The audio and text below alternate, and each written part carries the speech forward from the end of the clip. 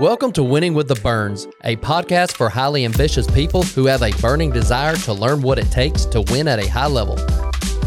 Hey guys, thanks for joining us again with Winning with the Burns. You know, Nick, it's mid-November, and you can't think about mid-November high school football unless you put the name of the gentleman that's with us, that's joining us today. So I'm excited for him to join us and spend some time with us and talk about what it takes, to not only win, but to also stay winning at a high level. Yeah, you talk about winning.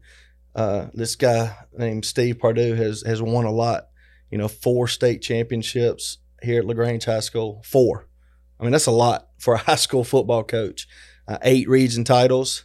Coach, kind of tell us real quick bio. I mean, you can Google his bio. You can look and see where he's been and what he's done. Today we're going to have a conversation about winning as a whole, but kind of tell everybody, how you got into the coaching industry and, your story.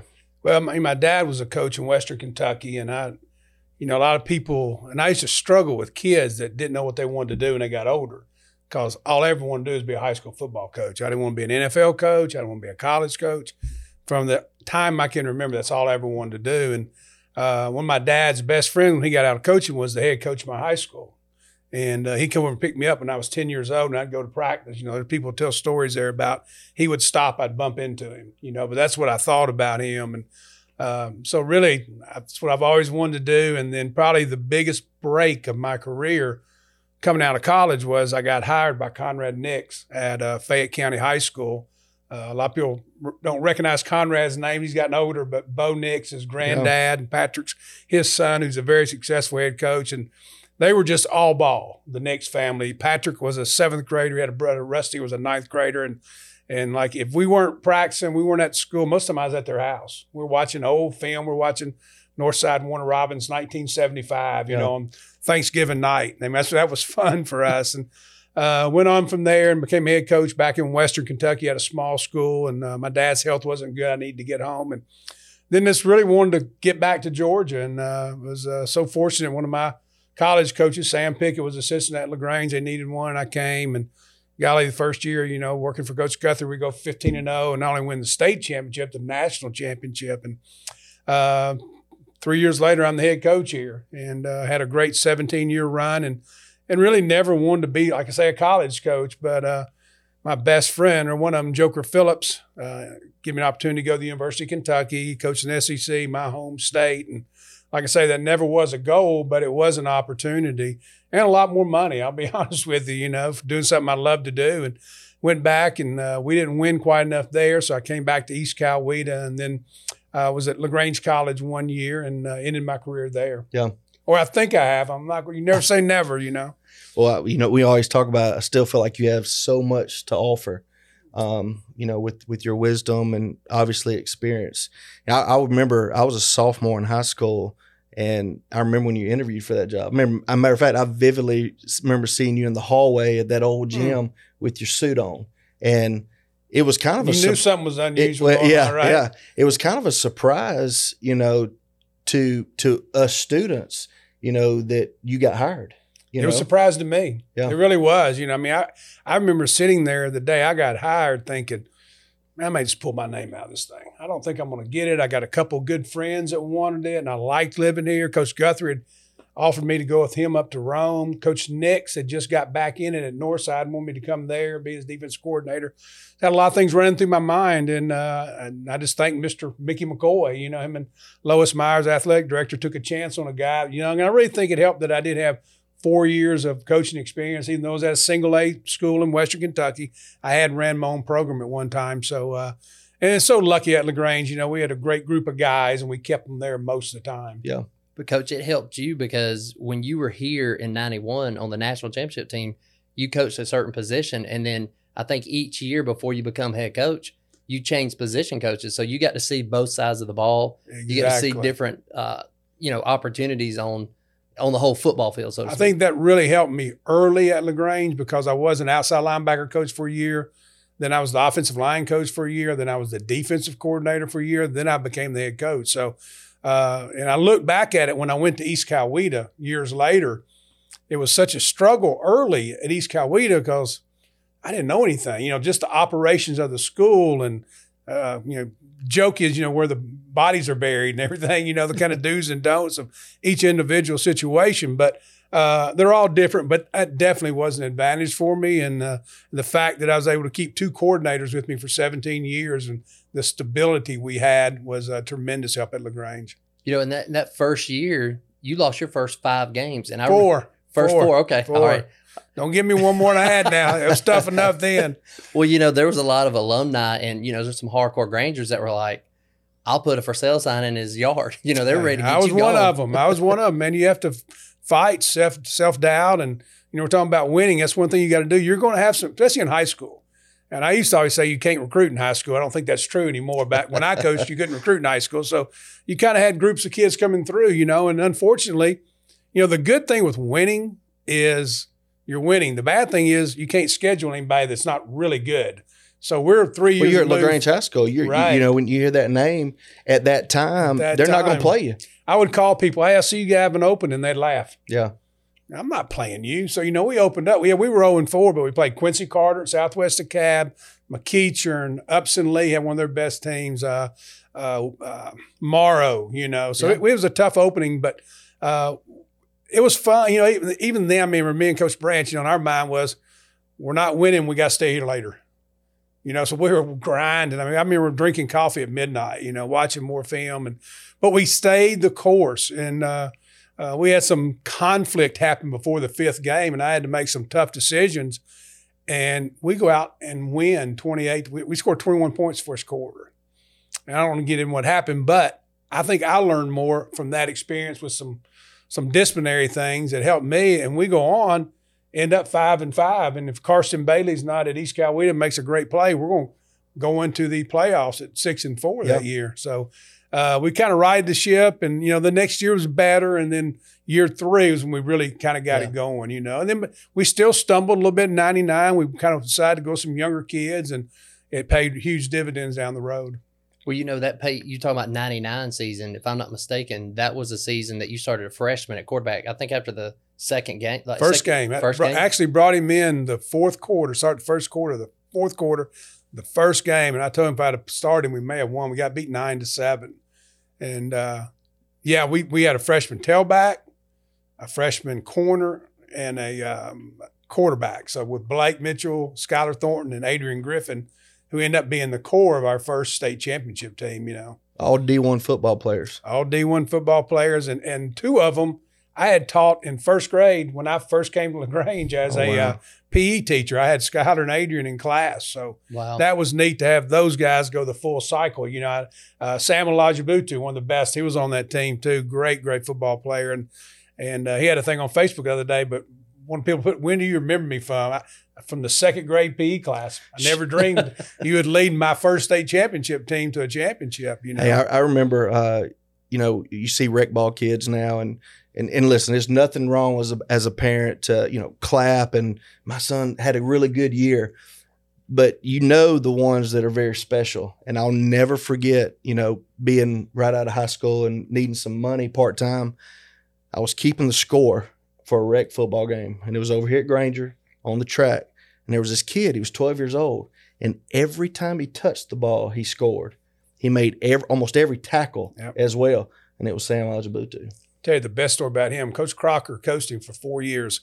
He remembers him missing 1 tackle in game or practice or anything. He said, I'm sure he missed more. He said, but I remember 1, So, again, it's a great group of kids. We had a great staff, and it all came together, and that's usually what happens with winning, And then the good thing is when you get that going, if you keep your program consistent, the kids start believing. Yeah. And then you don't have to be as good to do as well. And obviously you've got to have some talent like anything, but believing and having a program and staying the course. We call the LaGrange way. We were going to do this on Monday, this on Tuesday. And like I always tell the kids though, with any great plan, you have to adjust. You don't know what's going to happen. You may be going to a game, and I was real anal about we're leaving at 4:05. We're going to get there at 4:52 and everything. Well, there's a 3-car wreck.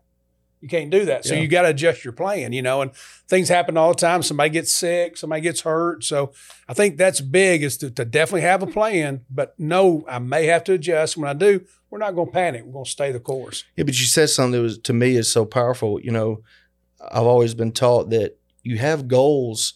You're not always going to hit your goals, but if you have a way of doing things, a standard, you can always hit your standard. You can always do it the way that you need to do it. I always told the kids, I said, my job is to make sure we do everything during the week to win the game. I said, now and then you've got to be honest with yourself. Are you giving everything you got in the weight room? Are you watching film like you should be watching film? Are you running sprints like you should? I said, if you are, and we go out and get beat, I have no problem. I'm going to walk across, shake that guy's hand, say, hey, congratulations, we're going back to the house, try to get better. Now, what's bad is when you do that and you think, man, I didn't do this week. I didn't do what I've been doing. I stayed out, or I did this wrong. That's a sick feeling. And that's what I tried to, because I always told the guys, and both of y'all were in the weight room and stuff, the days you're motivated, you don't need me. No.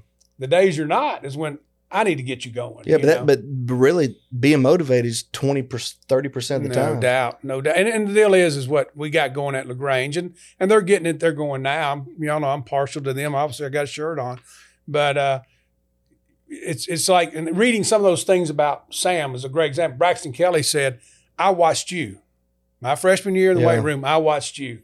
I wanted to do what you and Lalu did." And when you get that, and your seniors can't let you down. I always told our seniors, you can't be doing the same things you were doing as a ninth grader. Yeah. A new employee, you can't be making the same mistakes you made when I first hired you. You've got to get better and don't go back, because subconsciously, once I think you know what to do and I know I can trust you, I'm not going to be checking on you all the time. I'm going to trust you're doing your job. And not that I didn't trust you, you just didn't know how yet. But once you do, let's keep going. You said that about having leadership and young kids watching the guys before them. I'm sitting there thinking, because I was there, that was my sophomore year in high school, your first year. And to hear you say, you're 0-4, and you hear Coach Brandt say, hey, we just got to work harder. You came into an environment, obviously with Conrad Nix, falling in love with ball. That's all you taught was ball. But, having Gary Guthrie and his level of work ethic, that taught you how to do things. No doubt. I think all of us are a combination of who we worked for or we were come in contact with. And that's, sometimes a bad experience is good. Yes. You build from it, so you got to look at every experience. I was reading some other day, some coach was saying, you learn so much from your scars. Now, you don't want to keep getting scarred up, after a while it gets a little old, but that's so true. If you go back after those scars, you don't just make an excuse. Hey, well, this happened or that happened. Don't do that, man. It's got to be about our work ethic. And then sometimes as a coach, we got to say, hey, these guys are doing everything we ask them to do. Maybe I need to change something, So you've got to be able to look yourself in the mirror. I used to have a rule that if I didn't like watching the film after the game, the older I got, because if we won, I wasn't going to be happy when I watched the film. If we lost, well, we weren't as bad as I thought we were. So I wanted whatever emotion I was feeling, I wanted to feel it until the next morning. Well, I was talking to one of your coaches, and he said on Sunday you had the whole week planned out, detailed. And he said that you never missed a detail from special teams. It's like you practiced every scenario that could happen on Friday night, and you made sure that it was instilled and put in, Monday through Thursday. And he was talking about how, your leadership, you allowed your coaches to coach. Right. They had their positions and everything. You gave them a game plan, but you allowed them to coach. How tough is it sometimes when you have because you had a lot of great coaches around you. Like you said, you had 2 coordinators for 17 years. Those guys could have went and been head coaches anywhere, but they stayed with you. I think number one, because they believed in you, right? But also I believe that it was your leadership that allowed them to do what they did best. And you kind of stayed out of the way, but you kept them in check. Hey, we need to get back here, And, it wasn't all me. I mean, LaGrange is a great place to live and teach, and then Donnie, he had his baseball, his head, but I tried to make everybody a head coach of their position. You're the head outside linebacker coach. You're the head, you had your guys. And that's what frustrates me now when I hear people criticize their assistants or something. I'm like, well, they had to be doing that at practice. Yeah, that's right. So I'm watching everybody, and I tried to know every position on our field. I could have coached, I really could have. But I would watch them in drills, and I'm not going to wait to the game and see something and go, why are we doing that? why didn't I tell you that on Monday? Yeah. You know, and sometimes I'm going to ask you that, and you're going to say, I'm doing it because this is, okay, I'm good with that.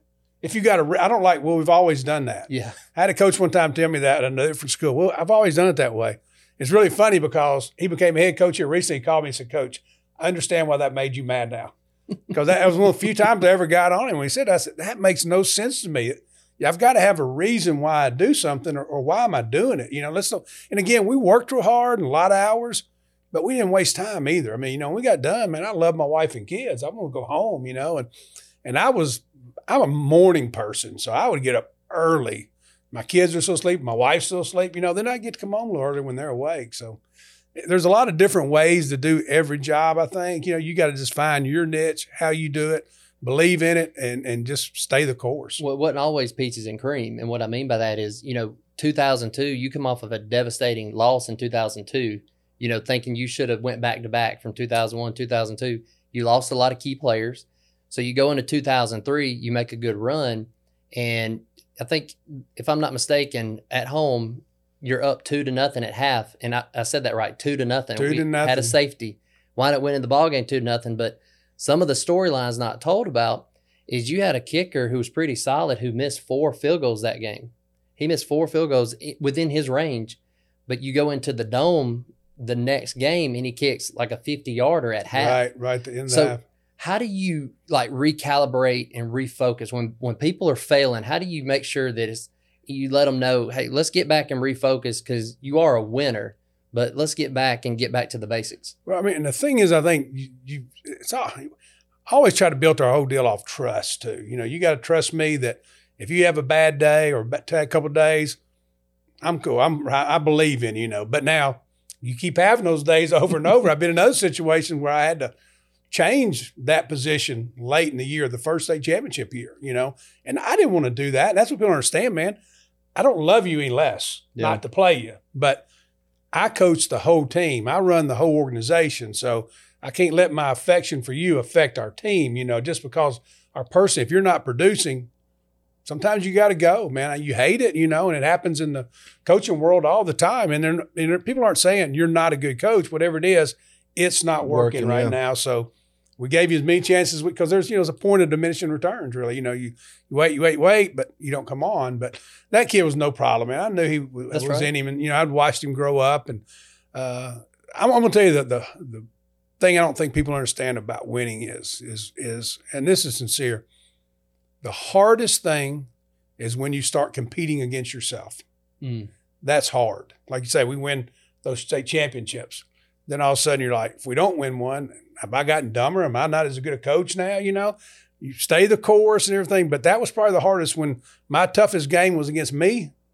Yeah, that's when I had to refocus a little bit because I felt like it affected me physically a little bit. You know, I was so consumed with it. And then when it didn't happen and, you know, and I wasn't realizing that, hey, like I say, we're doing everything we can. It's nobody to point and blame at, you know, but I think you do have to watch that. And then again, that's a fine line between making an excuse. You know, you don't want to make an excuse, but it is hard. I mean, y'all are in that business where every week's a new week. Yeah. You know, you got to go, you know. So, but again, like you say, we had that plan out the week, but then over the course of time, that thing changed. And a lot of times it wasn't me. It'd be one of the coaches that's, you know, what do you think about this? And that's one thing I learned from Gary Guthrie. Now, like I say, take different things from different people. I never heard Coach Guthrie be asked a question and answer it right away. He wasn't going to make a sap decision and go, let me think about it. Sometimes I'm like, Coach, I just asked you about that. You know, this is nothing, you know, but that was a really good trait of his, you know. So they'd come in, throw something on me, and, you know, sometimes they'd come on and I go, no, I'd already decided, you know, we're not doing that, you know. But sometimes like, man, that may be a pretty good idea, you know, and we'd change up a little bit of our route. You know, a great deal. Our first championship, Coach Branch, the baseball coach there now is the defense coordinator, and we're beat up. You know, we're beat up. We just beat a really good Appleton County team on, which we thought was the best team we had to play that year. We still had to finish it out, you know. But he really came to me and said, Coach, I think we got a better chance of losing the championship game this week during practice than winning it. And we didn't. Some of the guys on that defense that year. Was Blackman on that team? No, he was 03 and 04. Sam Elijah-Butu and Eric Henderson played the inside linebackers. Marvin Kendrick was a defensive end. John Weaver, Marcus Gates, Kelly Reed. It's Kelly. They all kind of run together, man. It's embarrassing. So you guys, Ryan Whitfield, Olalu. So you guys made the decision to not go full pads. Not to go full pads. And I talked to the kids about it. Yeah. We just didn't show up and say, hey, no pads day. It's like, hey, I'm trusting you. Yeah. I said, look, I get it, man. I like going around town now. Everybody's glad to see you. You know, I mean, we won that first state championship. My wife and I went to the same restaurant 3 Saturdays in a row. Somebody picked up our bill. I'd come in every Saturday, Monday to coach Russell. Go, it happened again. It happened again, you know. But I told him, I said, look, I got to have 2 hours a day from y'all. Give me 30 minutes in the weight room, locked in what we're doing, hour and a half on the practice field. We're going to shorten practice. At one point in my career, you know, we used to go, when the time changed, we would go to the baseball field, turn on the lights and keep practicing. And I was like, man, I think God's telling us it's time to shorten our practice a little bit. You know, we know what to do. Let's stay fresher. And we started getting better, coincidentally, at the same time. So the kids bought into it. They understood it. And we went out. And I'll never forget, after the game, there was an old coach there and a salesman I had, and I was sharing that story with them. And that old coach said, I couldn't do that. And that salesman go, you may want to think about it. He's still playing, and you're standing by me, you know. So, and again, things don't always work. You know, I can tell you some other things we tried, but those are things that, you know, I look back on and you remember that that was obviously special in your time. But, you know, one year we were up there at the Dome and we had 3 kids we put casts on after the game because they had sprained their ankles, and you can put them on a boot. But if you get home, don't want to wear that boot, you want to go out, you can't take the cast off, you know. So we were lucky with our doctor guy and our orthopedic people that helped us. That's the thing, man. When you get – a guy told me one time, said it takes about 7 or 8 years to be somewhere you don't have all the answers still, but you know where to look. You know what I mean? And I guess it's that way in any business. You know, you've gone through this, you've gone through that. Obviously, there's going to be some wrenches thrown into it. But I told him that one time. I said, Coach, as an older guy, I said, man, I want to tell you, I really appreciate that. He goes, yeah, but I forgot to tell you, after about 12 years, you've made enough people mad, you may want to leave, you know. So, but I stayed for 17, and it was 17 years of really fun. You shared something with me that just opened up my eyes. You know, the average fan, they see wins and losses, right? And then the average fan says, you know, well, they just have good players, you know. But people don't realize there's so much more that goes into it. And you shared with me this. You said, you know, hey, when I was there, you know, we had Jay Russell as an athletic director, ex-coach, who'd come in there and watch film with us, you know, very supportive of anything we needed. You know, you had David Traylor, Kenny Moore, you know, that were math department. David Traylor was a counselor. You had different coaches in different areas of the school. Like if you had a problem with a kid, you know, you were just explaining how critical it is to have an administration to win at a high level. No doubt. I mean, you've got to have it all if you want to win. And I really believe every year there's 4 or 5 teams in each class that have a chance to win it, that have enough talent. And what's the difference going to be, you know? And you're exactly right, Nick. And I'd like to take credit for how I had coaches in every department. I mean, it's kind of happened. Yeah. And all of a sudden, I'm like, hey, we need to keep doing this, though, you know, because like a science teacher may know me, but they don't know me. But they know you. You're two doors down. Yeah. They'll come to you and say, this kid's doing this, and now you can fix that problem before it ever gets to me, you know. So high school kids give you problems? No, never. You know, hey, I heard a guy. I was at a leadership conference in Columbus speaking a few years ago, and Benson Buckner played at Carver, played at Clemson, played NFL for like 17 years. And he's now coaching professionally. Before that, he was coaching Little League, though, you know. But he said, Coach, he goes, y'all talk like y'all the only people with problems in high school. I said, we just drafted the guy in the 2nd round that jumped out of a window. You know what I mean? So there's problems everywhere you go. You're dealing with – and I always tell people, hey, good kids are kids. Yeah. You know, they're still going to have mistakes, and coaches are going to have things go on in their life, you know, and there's just a whole lot more that goes into it. And that's why I have, you know, great respect for the successful coaches and ones that I think do it the right way. They're trying to teach the right lessons. And I'm so proud of the guy we got now. You know, anybody get a chance, I tell how happy I'm with Matt Napier. You know, I think he stands for all the things that are right in high school sports and how they work about it. But you're so right. I mean, it goes to like Jay Russell. Jay Russell was athletic director / my psychiatrist. You know, he was a long-time coach. He had coached longer than me. So about every morning, I'd take a cup of coffee and go up there and talk to him. You know, a lot of times Jay wouldn't say a word. He'd listen, let me vent, and someday, well, have you thought about this? So that was really good. And then, like, you know, you mentioned David Traylor, and I tell you another thing, him and Donnie, where we position them at in the box, off the field, they could be calm. They could be, sometimes I'd get caught up in the emotions of it. And over time, I learned I need to lean on them a little bit more in tight times. What do y'all think? Because I'm getting down here, it's fourth down. The kids are wanting to go. The fans are wanting to go, and sometimes I disagree with what they said, but I wanted their input, and I think as a great leader, that's one thing you better understand. You don't have to do everything. You're a lot better with good people around you. Well, you talk about having good people around you, but trusting those people. Oh, no doubt. Trusting them from a competent standpoint, and also trust them. Like, do you trust them? I've got it written down on my desk. It says trust equals speed. You don't have to question. If somebody tells you something, you don't have to think about it. Yeah, they're telling me the truth. So surrounding yourself with the right people that you trust, you can move at a faster rate. And when you get going, like you say, you're thinking so fast. So speed's a good word. But if I tell you, hey, I need you to take care of this, if I have to think about that, I might as well do it myself. That's right. Yeah. And again, all my guys, but like David Traylor, when I told him something, and that wasn't a conscious decision I made. Subconsciously, it went out of my mind from years of watching people. You get a new guy.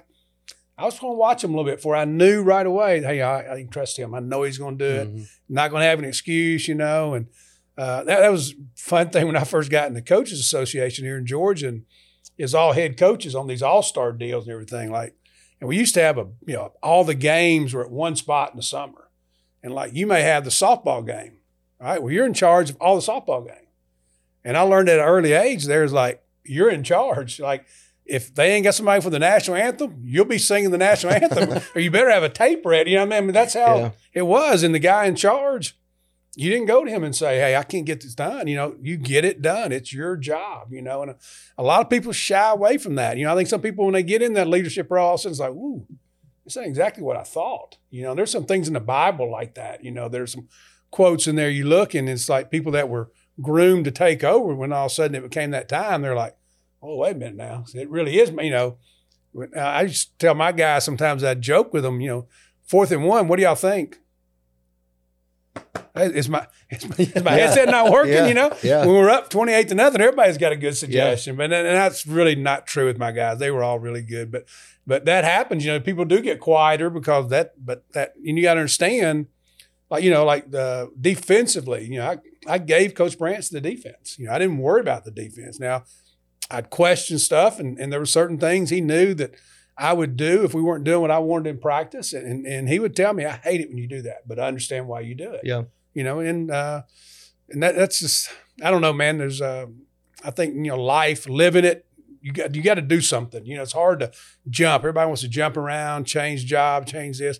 Find something you do, find something I didn't feel like I ever went to work. Yeah. Because it was my passion. Yeah. It wasn't like, oh man, I got to go to work. I got to go to the weight room today. It's off season. I came in ready to go every day. Well, you stayed planted. I mean, yes, LaGrange, I'm biased as well. LaGrange High is a phenomenal place. It's different there. I really believe that. But you were winning. And so, this is before social media. Your head was poking up. Your offensive defense coordinators, people were coming and offering you jobs. Right. Big time schools in the state of Georgia were offering you jobs. As a coach and a teacher, you were getting offered a whole lot more money than you were making here. But you decided to stay. And as much of that was my kids, because I thought it was such a special place. I wanted them to grow up here. One of the hardest things I did was take my son to Lexington when I went to the University of Kentucky. And I told him that one time. I was like, man, I look back on that. Thank God he married a girl from there and he's real happy. I said, you wouldn't have met her. So guy was in that plan, and you got to trust the Lord, man. You really do. And I remember back, Nick, guys would leave jobs sometime. And I think, God, why'd he leave that? He had a good job. Why'd he go there? And then 3 years later, they're running him off from there. There's something about, I can look at a football team and tell you that, hey, that's a well-coached football team. That team we played last week, Burke County. Yeah. Got a lot of respect for Eric Parker. He wasn't there, had a heart attack 2 weeks ago. But the way they carried themselves, you could tell they were – now, that don't mean they're going to win every game, but they're going to get the best out of what they have, And I get joy out of seeing that, I really do. And I go watch them like, man, that's good. Especially if it's a friend of mine that I've kind of respected from a distance. I want to see up close. I used to love to ask our chain crew after the game.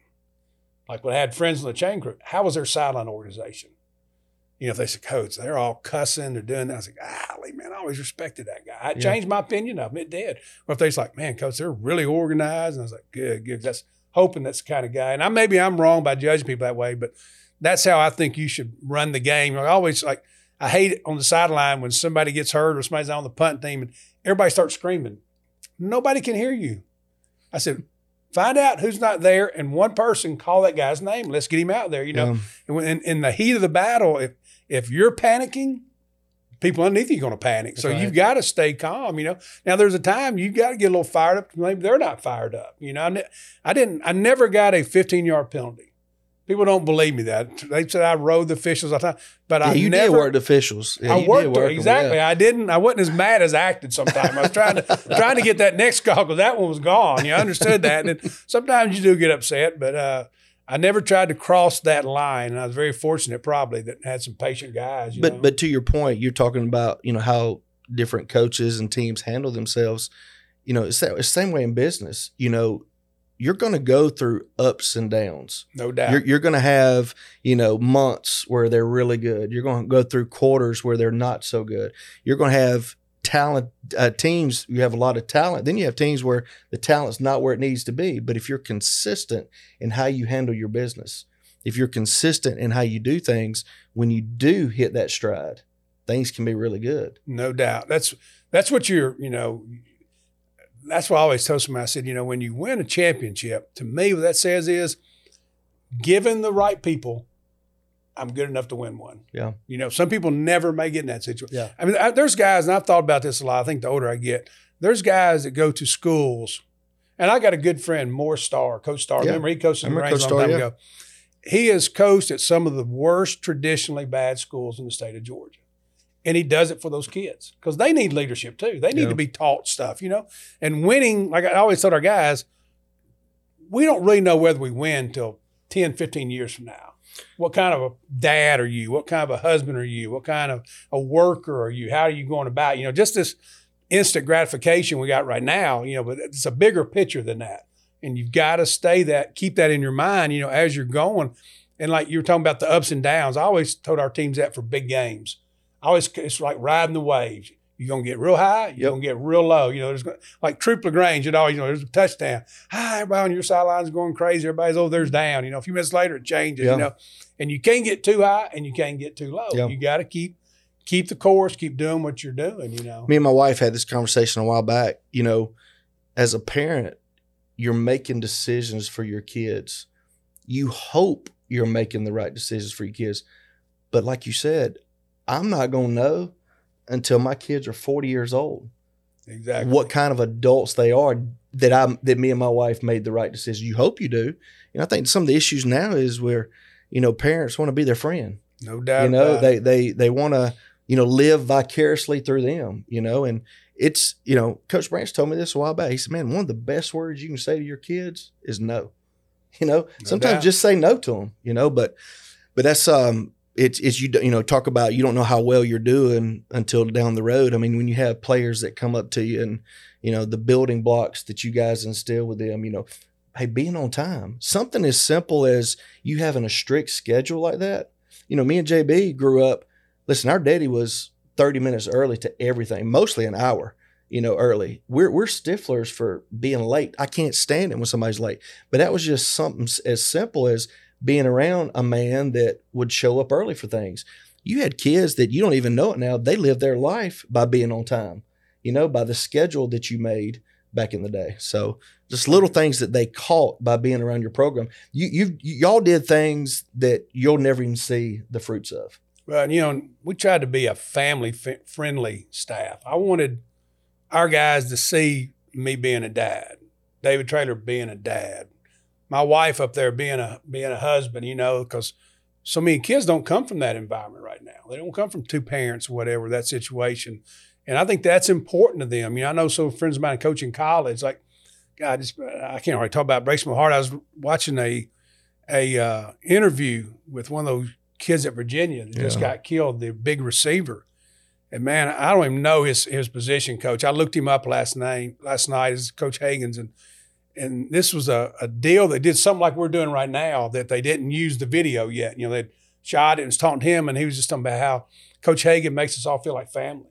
We go to his house all the time. Said, they got films of you at his kids' Little League games. He goes, I'm a family guy. So I grew up around my family. He said, when my family's in South Carolina now, here, they're my family. It's not, I'm not doing anything. I'm a family person, you know, but to hear that guy was bringing those kids in, you know, and those kids were seeing opportunity. And I don't know what kind of background he was, but I think that's so important though. I think it's so important. Like I said, there's so many things, just little things, you know, that I think you should do. And I used to tell our guys my most unfavorite commercial of my whole life was, and I love the guy, Charles Barkley. I love Charles Barkley. I'm a big Charles Barkley fan, but he had that I'm not a role model. Yeah.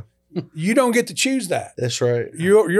When you're playing football at LaGrange High School to a kid in the 5th or 6th grade, you're a role model. That's right. Yep. Now the choice you get to make, am I a good role model? Am I a bad one? But the fact that I am a role model, that's the only choice I get to make. You know, good or bad. It doesn't matter about the other. You know that you talking about being a role model is, especially now in the day and age we live in with social media, you can get caught up in distractions. Like you can get caught up thinking you're really good. You can get caught up in thinking that the team you're about to play is just going to run right all over you. You know, and a lot of your coaches always told me that you do a really good job of letting them have that belief that, yes, we can. Regardless of what people are telling you, yes, we can beat this team. I think it was 2003. On paper, you're supposed to get beat in the state championship. But everybody in that locker room believed they could go win. And, you know, Wesley Woodyard, you know, played NFL, had a great career in the NFL. He did a video one time and he tried to tell you, you have not arrived. And that's something you always tell the players, no matter how good they were. All these letters they're getting in, they're getting ready to go sign D1, do this and do that. You always let them know you have not arrived yet. Yeah. But it's a fine line that you did. You know, it's right. You let them believe that they can win. But when you have those teams that are really good, hey, we're not that good. You know, and, right? And it's a juggling act. Well, I remember when I first got to East Coweta, we got beat by Westlake. I think we were undefeated at the time, 3-0 both of us. And we're walking in the locker room, and I overheard one of the kids say, "Man, we never win the big games."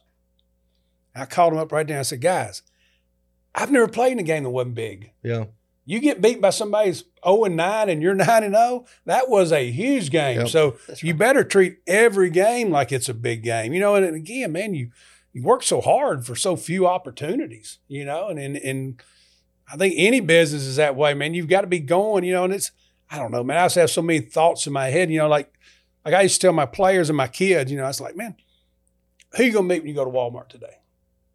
Who am I going to meet if I go to Walmart? I have no idea. Now, I'm not going to dress up and everything, but I'm not going to go with a dirty shirt on. And I may meet my wife there today. If I'm a teenager, I may meet my next boss there. Yeah. So, you know, somebody be a little saying, you know, if you stay ready, you don't have to get ready. That's right. You know, just stay ready. I heard another quote I thought about you the other day. Rodney Garner, a good friend of mine, coaches defensive line at Tennessee now.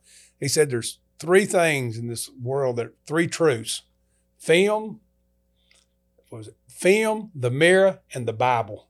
Yeah. Those are 3 truths, you Yeah. know, that aren't going to lie to you. You know, like Yeah. the guy tell you that, no, we turn on that film, it's going to tell, did you do your job? Yeah. You know, you can come off during the game, act like you did it or whatever, you know. And then I think looking yourself in the mirror and being honest with yourself and saying, I didn't do a good job. I didn't do this right. Or, man, I did as good as I can do. It just didn't work the way I wanted to. You know, I'm sure in sales that way, I did everything I wanted to do. It didn't work. But, hey, I got to go get ready for the next one. That's right. You know, you Taking got to ownership. bounce back. Yeah, you know. Ownership. That's the first step in change, is having self-awareness. You know, if you have some self-awareness, that's when you can change. But if you're not self-aware, you're never going to change. Right. You know, and we teach this all the time. It's tough to do, about controlling what you can control. No doubt. And it really is so true. I mean, if I can control my attitude, if I can control my thoughts, I can't control anything that happens outside.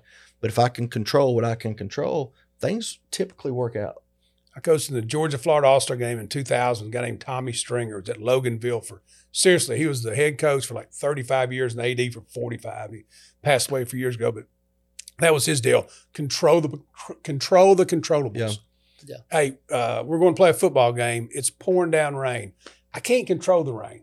Now, I can control that we brought 24 footballs. I can control that we brought 4 dozen towels. I can control that. I got an adult down there helping those ball boys. You know, I can control. We got this quick dry stuff we put on the ball. Those things, but I can't control the rain. You know, so like I said about adjusting your plan. You know, I know how far it is, everything, but I can't control what the traffic does on those situations. You know, so and that's a big deal. I think controlling the controllables. Yep. Well, you're playing in the same elements they're playing in, so there's no excuses, right? Well, I always, you know, somebody said, well, if it rains, what do you think? It's our advantage. Be our advantage. Well, if it doesn't rain, it's our advantage. Yeah. You know, you just got to have that mindset that whatever happens, that's what's good for us. You know, we're better on this than they are. They're better, you know.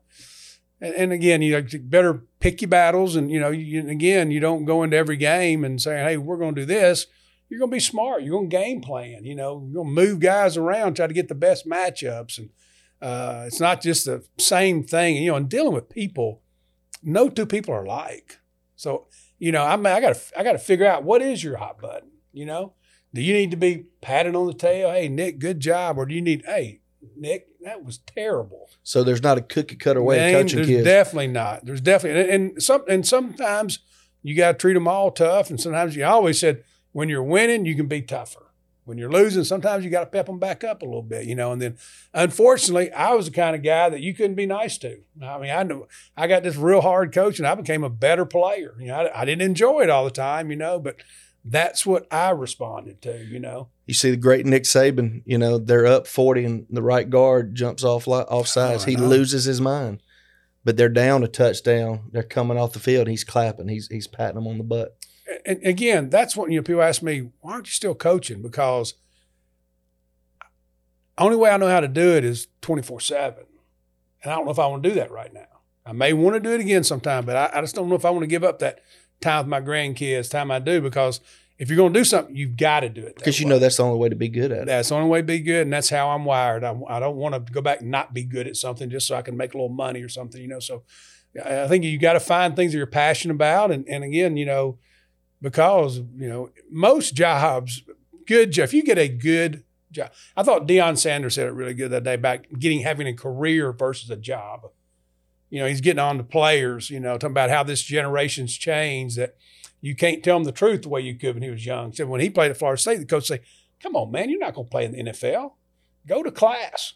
Go to class. So then when you get done here, you can get a career and not a job, you know. So, and there's nothing wrong with doing different jobs. I mean, if that's the best you can do it the best you can do it, you know. And I think we try to improve from, you know, I used to tell our players, be better than what your parents were. And that may be a real high standard.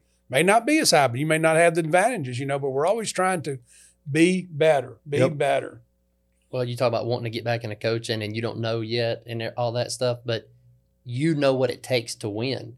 And it's almost like, do I really want to endure that? Because I have to make sacrifices with my grandkids now. You know, like you're in a great season now with them, getting to enjoy them, pick them up at school, go watch them play ball and everything. But, you know what it takes to really win at a high level. And it's like, am I willing to commit to that level right now? Yeah.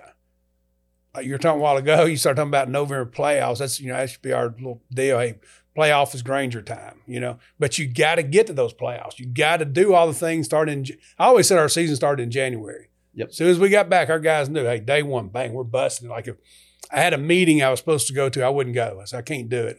Sometimes our coach association or guys would be the college convention deal, which I enjoy, I still go to now. But I wouldn't go to it when I was a high school coach because I thought it was so important for day one, let's make a statement what next year is going to be about, you know.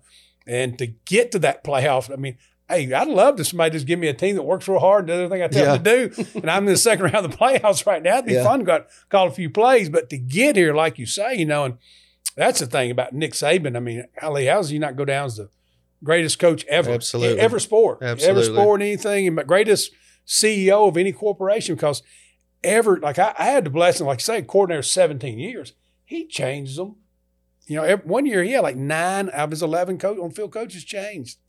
And they didn't miss it, right? You know, but it's got to be because of his leadership and his style. And then you see guys that go, and I think Kirby is doing a really good job. I don't know if we're getting off the subject I want to be on, but we talk about dogs all day. He know all those guys know the Nick Saban way, but they're not Nick Saban. Yeah. So you got to find out what is your deal. You know, you're going to use kind of the same plan, but I can't try to be him. I've got to be me at the end of the day, So you see some of these guys that use it and do great and some don't. So it's not just the plan. It's the flexibility of the plan, the adjustments of the plan. It's really amazing. There's books, there's podcasts. I mean, there's so much knowledge out there for you to be successful at something. Everybody's got the blueprint, like we do calls and, sometimes, people will say, well, we want to keep our calls private. Hey, let's open up our call to everybody. I don't care who's listening, because few will actually take it and run with it. They'll actually do it because it's tough. Business is tough. Winning football is tough. Winning at anything, it's tough. It's like, how much are you willing to endure? How many sacrifices are you willing to make? Right. It's tough, but it's committing to it and just being consistent with it. And things, like I said, things always seem to work themselves out. And I still think the key too is that sometimes we worry about how much time we're spending doing something and still the quality of the time we're doing it. Yeah.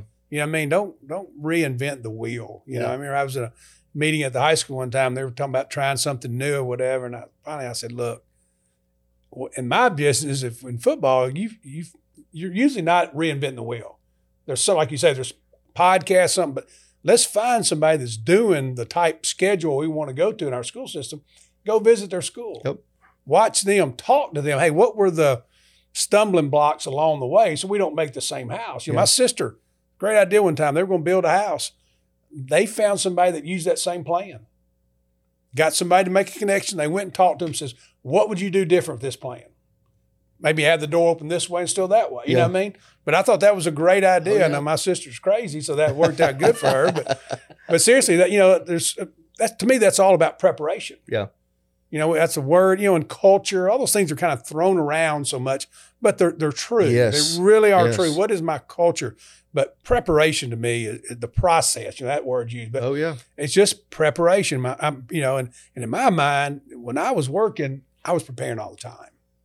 I'd be in the shower thinking about plays and thinking about this kid and that kid.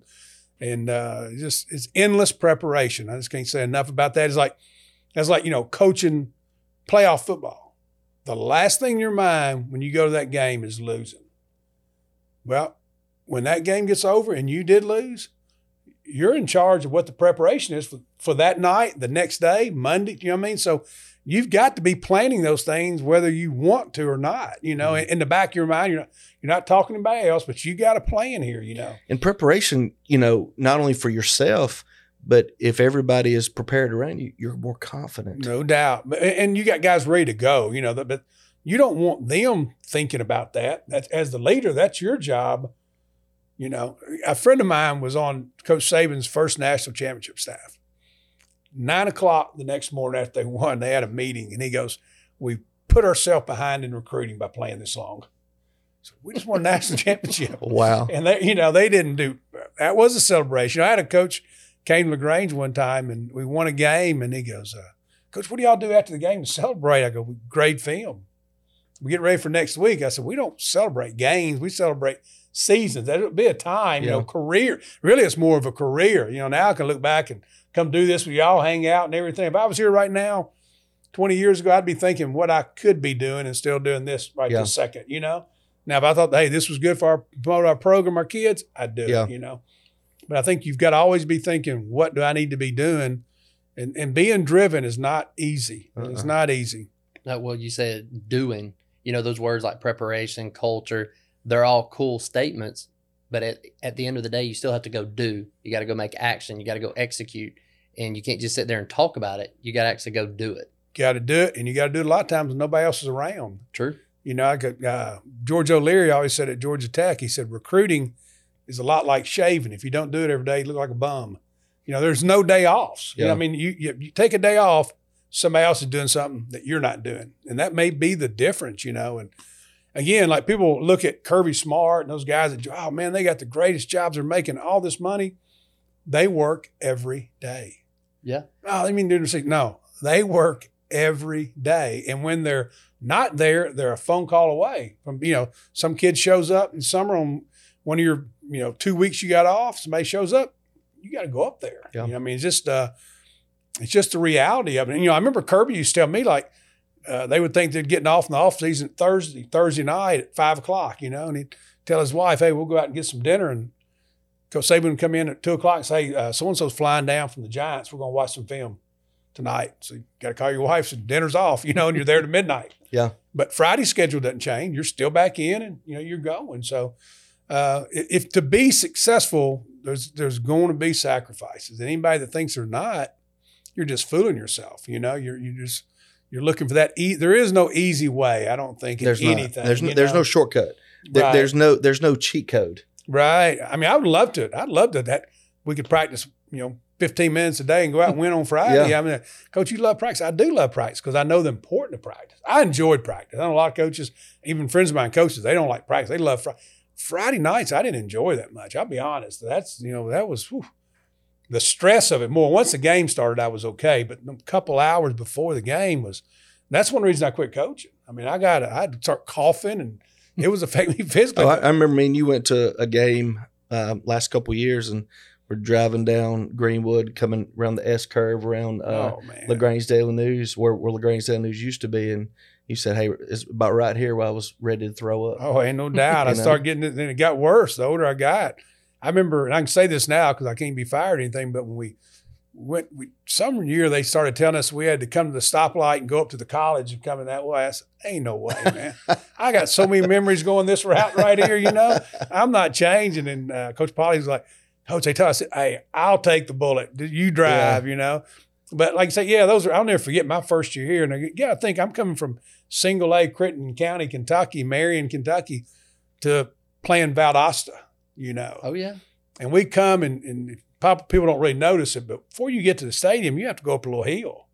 And we hit that rise, and it's 6 o'clock for an 8. And then we were playing at 8, and there was people lined up across the road waiting to get in, And how many thousand people you think were there? Shoot, I don't know, because the stadium holds 5,500. There had to be another 1,000 in the end zones and everything. And back then the fire marshals, I don't think they were as tight as I remember.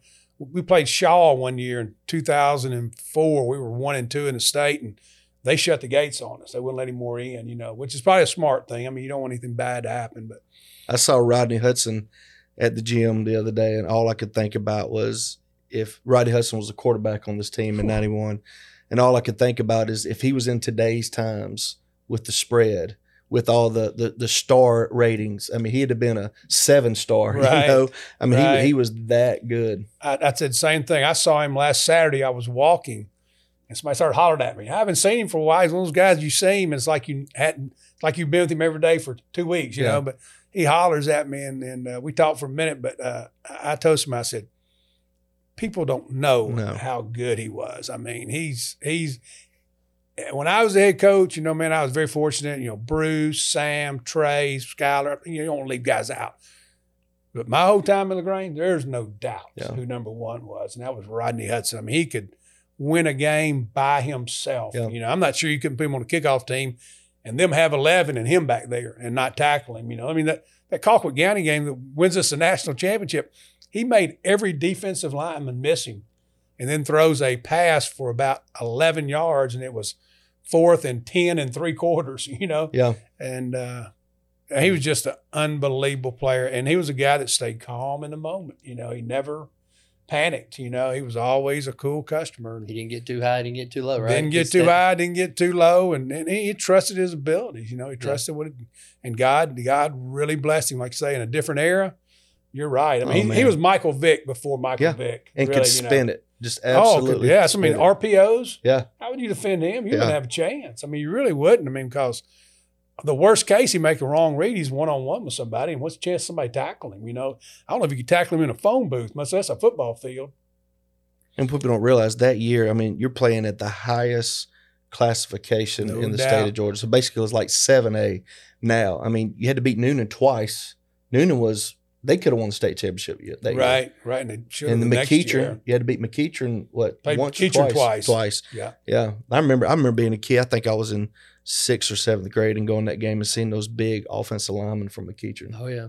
One of them would play in the NFL. Yeah, he was a tight end then. They were so big, though. Yeah. Adam Meadows, they had him, and, like like I say, there's something special about this place. It really is. You know, the kids believe in and again, and people, and I'm not saying it because of me, and I really don't mean it, but coaching is underrated sometimes. I really believe that. Everybody, oh, they got great players, but you got to corral them all together. You got to get everybody on the same accord. You know, coach is the difference. I believe coaching. Dale, don't get me wrong. I'm a huge Georgia fan, and I'm a believer now, even more than I've ever been. You got to have the dudes. Oh, no doubt. You got to have them, but coaching is the difference. Leadership is the difference. But at that level, coaching is getting the guys. Yeah, that's right. I mean, recruiting is, you know, that's what I'm saying. The whole time you're getting ready to, you know, that was why I liked high school better. I'll be honest. Because, man, I don't like having to get ready to play this game and worry about my team next year. Yeah. You know, now I'm worried about my team because I looked at it a different way. And that was another quote a long time ago. Wrights Bazemore, the guy that really got Valdosta High School going. And they asked him, why were you successful? He said, because I coached next year's team this year. Meaning we're on the scout team. I may put you at guard. Yeah. You know, because I want to see you there. I want to do this or that, you know. And I always told our coaches, if somebody came up and watched us practice, other than the talent of our players, I don't want them to be able to know the difference between the coaches coaching the first team and the third team. Yeah. Because we're coaching our future right there. Yeah. You know, we're coaching the guys going to make us better. And if a guy never plays, man, he deserves the right to be coached. You know, he's out there doing everything we ask him to do. And, you know, the deal, you know, people like to hear the cliche, you're strong as your weakest link. There's a lot of truth to that, though, man. I mean, you know, you see guys that they don't have a good enough practice, people you practice against, and that hurts your team, you know. So everybody's important in an organization. Yep. Well, because you have a program, and one thing I've learned with the program that you used to run is everybody that coached with you at one point or any player, if you're at a game, everybody's coming up to speak to you because you made an impact in their lives, you know. And I think that's when you talk about coaching is underrated. That's being a leader is, you know, making an impact in people's lives. Because how many of those kids didn't go play next level? How many didn't go play next level NFL? But they're leaders in their communities, whether it's their own household, it's their business. They're better young men because of the coaching staff and the leadership that you instilled in them. And, you know, I used to tell parents that, you know, a kid decided he didn't want to play. And I'm like, don't you want to know where your son is on Friday night? I mean, you're going to know he's with us. Yeah. You don't know, you know, he's a regular teenage kid, but till 10 o'clock, he's going to be around us. You know, you ain't got to, now at 10 o'clock, he's back on you That's again. right. But we're going to handle him 10 o'clock. We're going to handle him every day after school. He's going to be with us, you know. So there's so many positives in playing. And it's not just sports, you know. And I think I have more appreciation. The band, you know, to be a part of something, for your high school experience. There was a kid, John Kelton, my daughter's. I had a world of respect for John because he's a kid I watched come to that high school, and he said, I'm going to get everything I can out of this experience. And he was in drama, the dance deal and all that, baseball, football. And he's gone. He's a very successful young man right now in Birmingham. But he made a conscious decision. Now, you don't see many kids mature enough to do that, you know, and you try to push people to do it because, you know, that's another thing, get out of your element. Get over your fears a little bit, you know. Of course, I used to kid the ones in the little dance, what do they call that? The spring concert. The spring concert, yeah. Me and Coach Branch would say, all right, how many of y'all would be in that if there wasn't any girls? You know, I probably wouldn't. Come on now. Yeah. Hey, I'm guilty. I was in it, and I enjoyed every minute of it because of the experience. Right. You know, with the girls and everybody too. But y'all were a team. You know, Marty, rest her soul, did a great job, man, of molding a group every year. And they put on I remember, I never went to, I'll be honest, until my daughter got involved. And then I'm like, holy cow. And then, like, you know, the freshman year, I'm like, wow, what a great group they had this year. But next year's just as good. But she wasn't casual with it. No, she was very demanding. She really was, and that's why it was so good. Hey, I used to sit in that parking lot late at night before my daughter could drive, saying, "Wow, man," and take her early to school. But, and again, that's the thing about it. Yeah, it's a commitment from parents. Have to be committed to give their kids a chance too. You know, it's a. Well, I tell you what, Coach, we could sit here. We might need to do a part two. I'm about to say we definitely need to go do a part two because, you know, we can sit here and we talk about everything because I enjoyed being at the games and just, you know, not only listening to the football aspect that you're like, hey, they're doing this, they're doing that, because I know zero about football because I'm a fan. But hearing other things that, you know, instills in me in life that continue on in my home life, in my business life. So we appreciate your leadership, you know. Being like a little high school kid, you know, growing up, you were always intimidating, but you learn so much now as you get older. It's like you appreciate the people that was in your life. So, right. You know, and again, I think, you know, Nick, you hit on earlier, you know, I used to tell y'all, I can't be your friend right now. yeah, We don't have, you know, I told both my kids, I said, you'd be 25 years old. We'll be friends one day. But right now, I got to be your parent. You know, I remember my daughter so mad at me not go to the movie. She's 13 years old. All my friends are going, I can't control your friends. They don't work where I work. Yep. They don't see the people I see. I said, there's somebody who can do something to you that I can't fix. I hate to say it, but I had to be honest with her, you know. yeah. There's some crazy parenting stuff. Like you say, man, Bruce Thornton's dad told me one time, said, Coach, I decided if I missed as a parent, I was going to miss on the hard side. Yeah. And again, little things like that make an impression on you. And I never forgot that, you know. Yeah. No doubt. That was a long time ago. Well, go look up Steve Pardue. You can Google. You can see all his wins and all the great success he's had as a football coach. And appreciate you, Coach, coming in. Thank you, and man. We're going to definitely do this again. I really enjoyed it. So let me know. I got a lot of free time now. Now some days at 2:00, I got to be in the car rider line over at Hollis Sand. But there you go. Besides that, my day's pretty flexible right now. All right. Well, we'll see you guys next week, same time. Thank you for joining us.